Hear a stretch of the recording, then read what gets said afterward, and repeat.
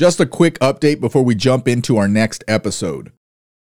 Thanks to Audible, you can get a free audiobook just for being a listener of our show. In the spirit of transparency, we receive a kickback for everyone who signs up, but the author or the publisher does not sponsor me. I only recommend books that I have personally read or listened to. At the end of this episode, I'll drop my suggestion, but don't feel obligated to select my recommendation. This offer opens the door to any of the tens of thousands of audiobooks offered by Audible. And regardless of your decision to continue your membership, this book is yours to keep forever. Visit audibletrial.com/marine history for a free audiobook and a free 30-day trial. Now on to the show. Welcome to episode 121 of History of the Marine Corps, the 8th and final episode in our Guadalcanal and Tulagi series. The U.S. Army's arrival brought reinforcements and a reorganization of American troops. New tactics and weapons, like flamethrowers and enhanced naval gunfire, were introduced, though terrain and enemy fortifications remained a problem. The 1st Marine Division, weakened by malaria and extended combat, was finally relieved and sent to Australia for some much-needed rest. We end the episode by touching on how Guadalcanal advanced amphibious warfare doctrines and improved coordination between military branches. Thanks for joining. Now let's talk about the history of the Marine Corps.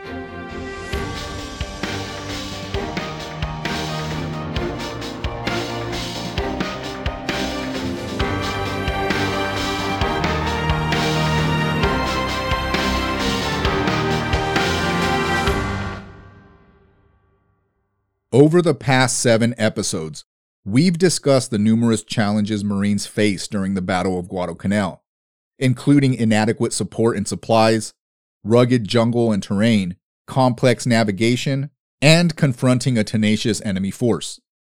The Marines fought hard, and they fought well. December 9th marked a significant milestone in Guadalcanal. Major General Alexander M. Patch, leading the Americal Division, took command from General Vandergrift. This wasn't just a change in leadership. It also meant a major strategic pivot for the American forces on the island. The same day also saw the crucial transition for the 1st Marine Division. They were beyond exhausted from prolonged combat and suffered from a staggering 75% infection rate of malaria. Vandergrift had been pushing for relief since his October meeting with Admiral Halsey, due to the intense conditions the Marines had endured.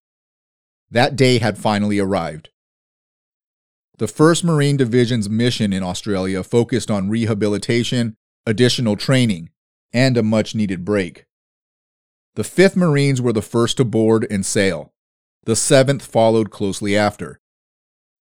The casualty rate for the 1st Marines alone, not counting the Raiders, Paramarines, or other units, were 605 killed in action, 45 died of wounds, 31 were missing and presumed dead, and 1,278 were wounded.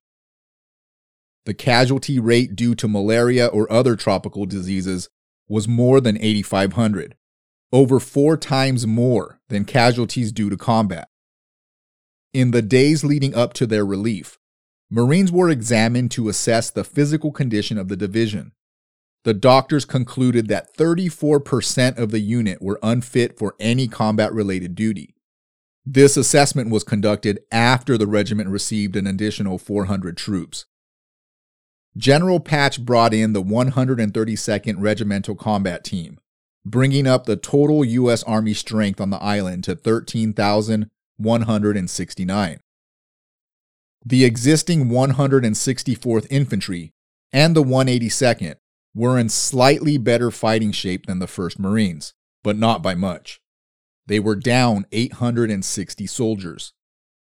The 2nd Marines, minus the 3rd Battalion, relieved the 164th and 182nd near Point Cruz, while the 8th Marines relieved the 132nd.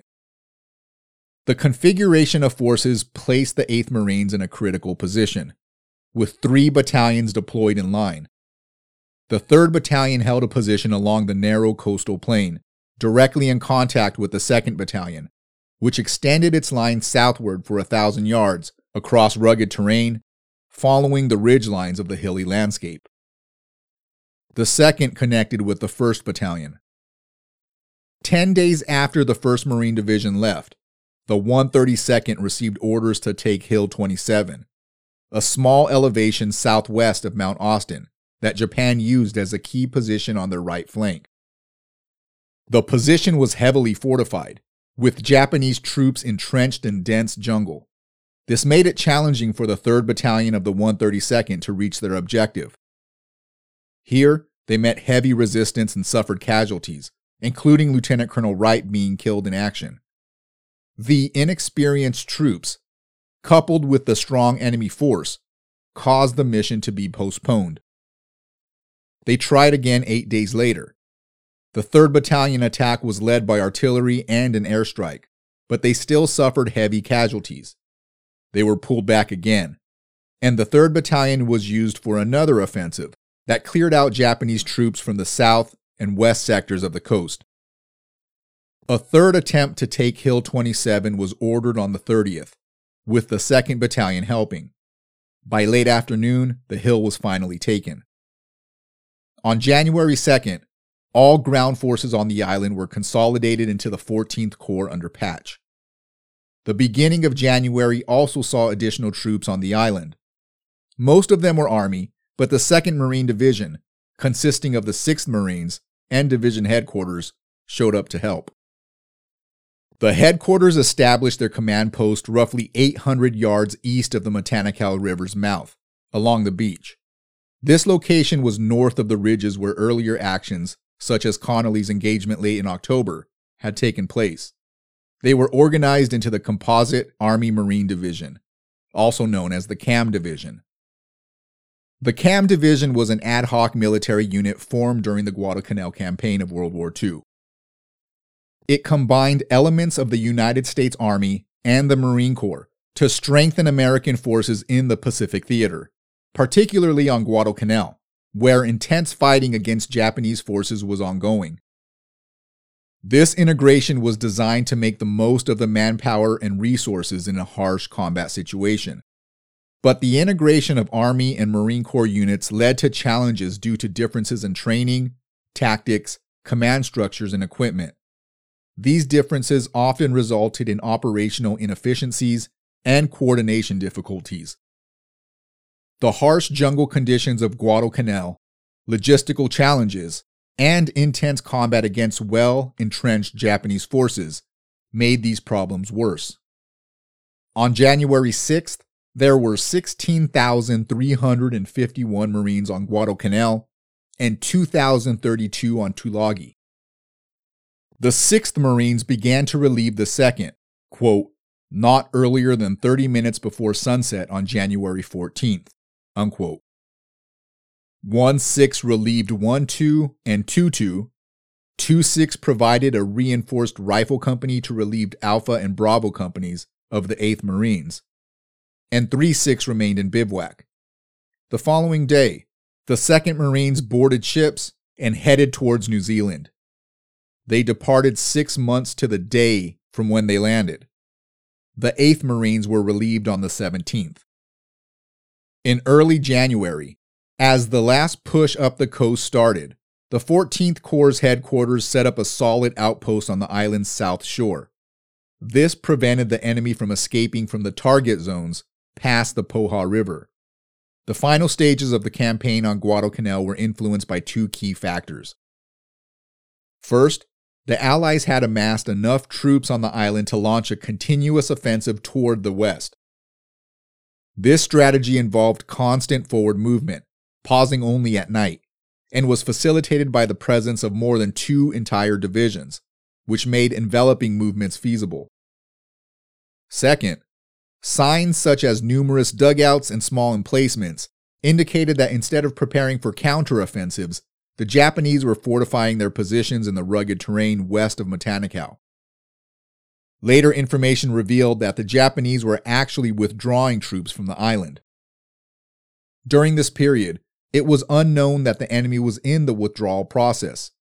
All plans were based on the assumption that the Japanese were still present in strength, capable of counterattacks, and had determined resistance. This misconception persisted until late in the campaign. Japan had skillfully hidden their withdrawal efforts.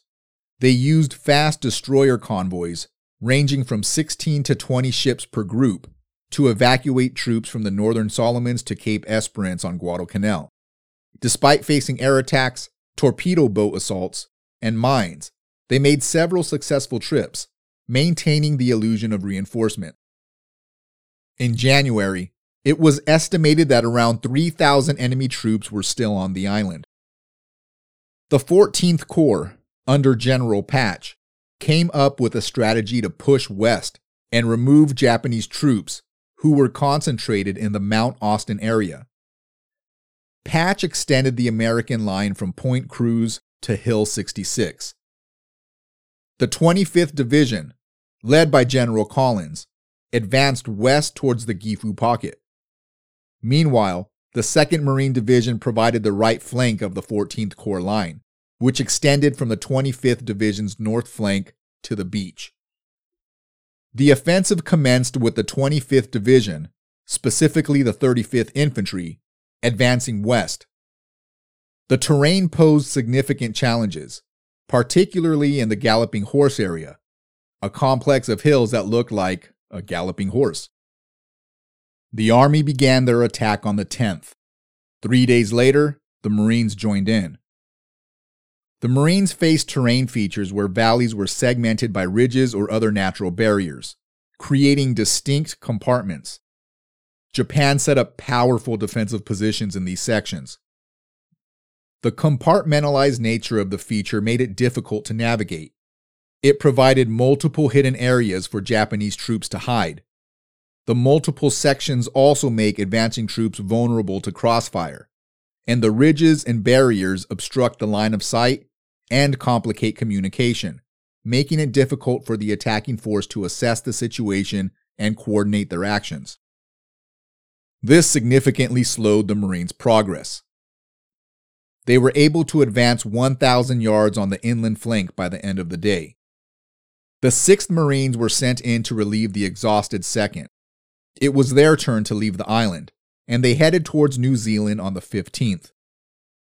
With the 2nd Marines gone, lines were adjusted, and the 8th were now on the left while the 6th manned the coast.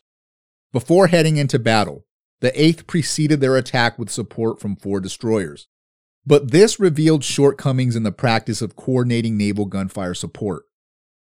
Lessons learned from this resulted in the Joint Assault Signal Company, a unit responsible for coordinating naval gunfire and air support for ground troops.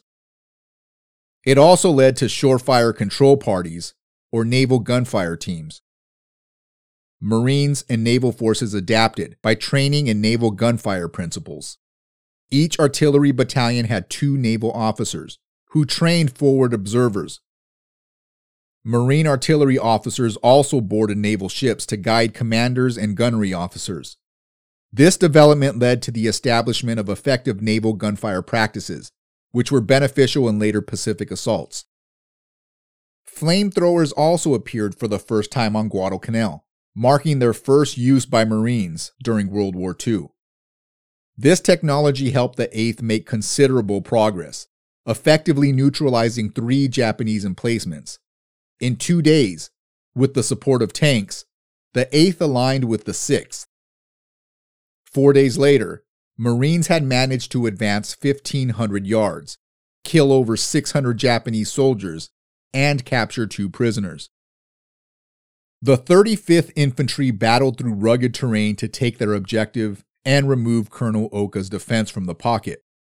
By the end of these operations, American forces had positioned themselves to advance to the west. Patch's strategy to encircle the Japanese at Cochabamba involved deploying a company of the 147th Infantry via LCTs to Beaufort Bay on the island's southwest coast. This force was to block mountain passes and prevent a Japanese retreat south. With the 147th in position, the 14th Corps initiated an attack to envelop the enemy's south flank and advance along the coast. The 25th Division's flanking movement captured Hills 90 and 98. The following day, the CAM Division launched their attack with the 6th Marines on the right, 147th in the middle, and 182nd Infantry on the left. The Marines faced the strongest opposition compared to other U.S. forces, and were stopped on the first day by a force of 200 in a ravine. Naval, air, and artillery were called in to clear the position, and by noon on the 24th, Marines successfully cleared the ravine and connected with the 25th Division. With dwindling reinforcements and facing setbacks in other regions, the Japanese began strategically withdrawing from Guadalcanal. They also started to build a more robust defense force further north in the Solomon Chain. Intelligence reports began to describe a buildup of enemy ships at Rabaul. Allied command assumed that these ships were preparing for another attack on Guadalcanal, since this has been the case before. Now that U.S. forces were larger than when Vandergrift was on the island, Patch was able to pull the 25th Division back to the perimeter while the CAM Division continued to hunt down enemy troops. Information provided by a captured Japanese soldier corroborated the intelligence report as well. On the 25th, a soldier in an engineering company was captured, fed, and questioned. He revealed that there was to be daylight air raids on the perimeter. U.S. planes were sent up and waited for the enemy to arrive. 7 bombers and 40 fighters appeared, and U.S. planes fought them off, resulting in very little damage to U.S. troops. Although the intelligence about Rabaul was accurate, the assumed intentions of Japan were wrong, and the ships were there to help evacuate troops on the island. As the CAM Division launched their attack on the 26th, they were met with very little opposition, as most troops had pulled back. The first day saw a 1,000-yard gain, while the second doubled that. On the 29th, Patch called the 182nd back to the perimeter and ordered the 147th to continue the pursuit. The 6th Marines covered the rear of the regiment. By February 8th, the evacuation of Japanese forces on the island was complete. General Patch sent Admiral Halsey a message announcing, quote, total and complete defeat of Japanese forces on Guadalcanal, unquote. I like Halsey's response to General Patch. It has a touch of a dad joke to it, which I appreciate. Quote, when I sent a Patch to act as a tailor for Guadalcanal, I did not expect him to remove the enemy's pants and sew it on so quickly. Thanks and congratulations, unquote. Marine historian Major John L. Zimmerman likened the Battle of Guadalcanal to the Thermopylae of the Pacific, which is an appropriate metaphor for the struggle. Just as Thermopylae was crucial for the Greeks in defending against the Persians, Guadalcanal was pivotal in the Pacific War. Its capture was strategically significant for controlling the region. The Greek stand at Thermopylae is famous for demonstrating courage and tactical skill against a much larger Persian army. Similarly, at Guadalcanal, Allied forces faced formidable Japanese troops in a challenging environment, but managed to hold their ground. Despite being a tactical defeat for the Greeks, Thermopylae became a symbol of resistance and a turning point in the Greco-Persian Wars. Guadalcanal also marked a significant turning point in the Pacific, as it was the first major offensive by Allied forces against the Japanese Empire. This battle shifted the momentum of the conflict. About 1,000 enemy troops were taken prisoner, and more than 600 enemy planes and pilots were destroyed. In addition, 7 of the 11 Japanese transports, carrying 2 reinforced divisions, were sunk while attempting to support the island, costing the lives of numerous enemy troops. Within the ground forces, Marine and Army casualties totaled 1,598 killed and 4,709 wounded. Of these, 1,152 Marines were killed or died from wounds. 2,800 were injured, and 55 were missing. In Marine aviation, there were 55 fatalities, 127 wounded, and 85 missing, and presumed dead. General Vandergrift summed up the campaign, quote, "We struck at Guadalcanal to halt the advance of the Japanese. We did not know how strong he was, nor did we know his plans. We knew only that he was moving down the island chain and that he had to be stopped. We were as well trained and as well armed as time and our peacetime experience allowed us to be. We needed combat to tell us how effective our training, our doctrines, and our weapons had been. We tested them against the enemy, and we found that they worked. From that moment in 1942, the tide turned, and the Japanese never again advanced."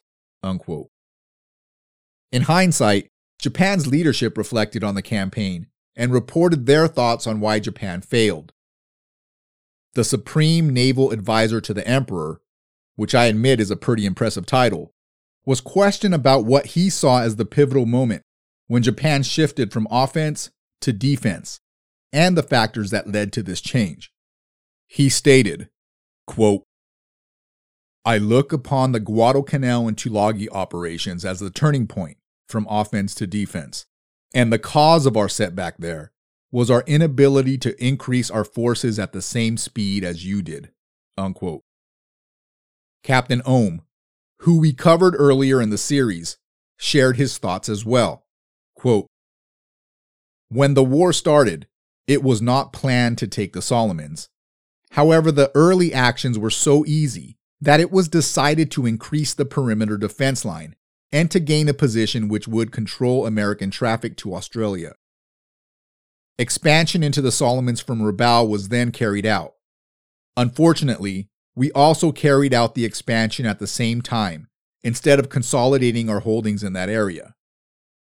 After you captured Guadalcanal, we still thought that we would be able to retake it and use it as an outpost for the defense of the empire. This effort was very costly, both at the time and in later operations, because we were never able to recover from the ship and pilot losses received in the area." He goes on to say, "After Guadalcanal in the latter part of 1942, I felt we could not win." Unquote. Admiral Tanaka chimed in as well. Quote, "Operations to reinforce Guadalcanal extended over a period of more than 5 months. They amounted to a losing war of attrition in which Japan suffered heavily in and around the island. There is no question that Japan's doom was sealed with the closing of the struggle for Guadalcanal. Just as it betokened the military character and strength of her opponent, so it presaged Japan's weakness and lack of planning that would spell her defeat." Unquote. Marine amphibious doctrine proved to be effective on Guadalcanal and was fine-tuned throughout the Pacific campaign.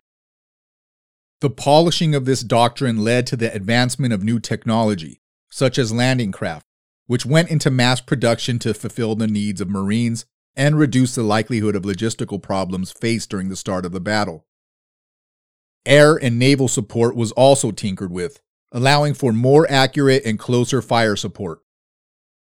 New tools and weapons, like the flamethrower, would increase the efficiency of Marines moving through the Pacific. It was also realized that building a new airfield was faster and less expensive than capturing and improving one. These lessons learned allowed Allied forces to land on an enemy island and build an airfield far away from enemy lines. Vandergrift's efforts to change the amphibious doctrine at the beginning of the battle deserves recognition. He changed the standard naval doctrine of who would command amphibious operations. Vandergrift's theory that ground operations should report to the commander on the ground, and that the commander should be at the same level as the naval counterpart, was eventually adopted. Vandergrift went on to command the 1st Marine Amphibious Corps in the fall of 1943. On the Marine Corps birthday of the same year, he left the Pacific Theater and became the 18th Commandant of the Marine Corps. The exact number of enemy casualties during the campaign remains unknown due to Japan's demoralization disorganization, and destruction of records. However, American forces inflicted significantly more casualties than they suffered themselves. The estimated number of troops evacuated varies, but it was most likely around 7,000. An estimate of forces on Guadalcanal was 37,680, which left over 28,500 Japanese losses on the island. Marine casualties were significantly lower in comparison. 34 Marine aviators qualified as aces during their tour of duty on Guadalcanal. Joseph Foss led the record by shooting down 26 enemy planes. During their rest and recovery in Australia, the officers of the 1st Marine Division's intelligence section designed a unique and humorous medal to recognize their adversity. The medal featured a Latin slogan that translated into, "Let George do it." This was in reference to George Company of the 1st Marine Division, and it reflected their unofficial model, which was adopted due to frequently being assigned burdensome tasks. The front depicted a U.S. Navy admiral's hand, dropping a hot potato to a Marine, symbolizing Rear Admiral Fletcher's actions at Guadalcanal, who Marines felt had abandoned them and transferred the problem of Guadalcanal to the 1st Marine Division. A cactus is also shown on the front of the medal, representing the island itself. The reverse showed a cow's rear and a fan, humorously signifying shit hitting the fan. Initially, 100 medals were made by a jeweler in Melbourne, with a large laundry pin to add humor. This thing was ridiculously big. The medal's popularity led to a second order of 400 more, but the original mold broke, making the exact number of original medals unknown. Later, a new mold was created and more medals were distributed to veterans of the 1st Marine Division. The division's lithographic branch also produced comical certificates to accompany the medals. This novelty award, born out of dark humor and the shared hardships of combat, became a cherished symbol among the division's members. They would be back in future operations in the Pacific. Without Japanese forces on the island, Guadalcanal quickly became a busy hub with massive stockpiles of supplies and thousands of troops training for future operations. It was time for the Marines to move north. Brigadier General DeWitt Peck, the war plans officer for the commander of the South Pacific area, with support from Admiral Halsey's staff, developed the Operation Toenails plan for invading the Central Solomon Islands. In early January, Halsey sent Peck to Washington, D.C. to present this strategy to the Joint Chiefs of Staff. However, Peck's request for additional forces to attack key Japanese positions in New Georgia was not granted. The South Pacific staff officers proposed implementing the Toenails plan in March, targeting an April 1st start.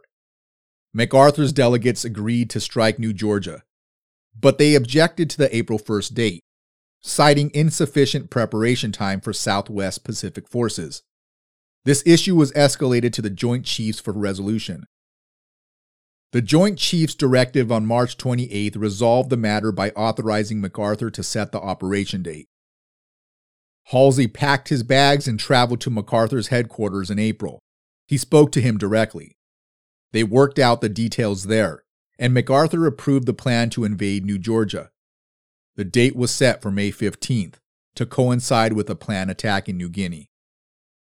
To summarize the episode, a significant shift occurred on December 9th, with Major General Patch taking command in Guadalcanal, signaling a change in leadership and a strategic reorientation of the troops.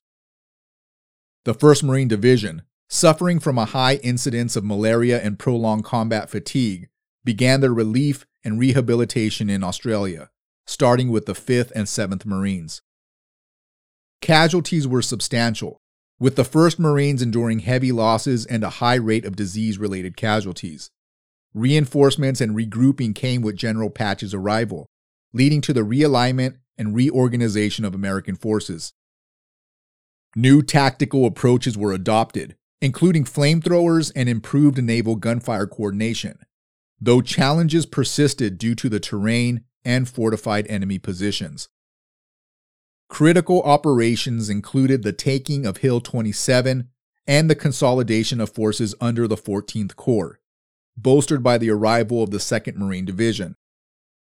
Japanese troops began a strategic withdrawal as the campaign progressed, prompting a shift in Allied tactics and objectives. The Allied casualties, though significant, were lower compared to the heavy losses suffered by the Japanese. The Guadalcanal campaign led to amphibious warfare doctrine, technology advancements, and improved coordination between different military branches. In the aftermath, Guadalcanal transformed into a strategic base for future operations. The development of Operation Toenails for the Central Solomon Islands was a key outcome, with MacArthur assigned to determine the start date of the operation. It also set the stage for the Allied push up the Solomon Island chain.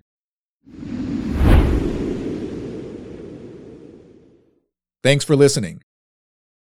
This week's audiobook is Neptune's Inferno by James D. Hornfisher. Neptune's Inferno is a detailed account of the naval battles during the Guadalcanal campaign in World War II, focusing on the intense and strategic engagements between the United States and Japanese navies.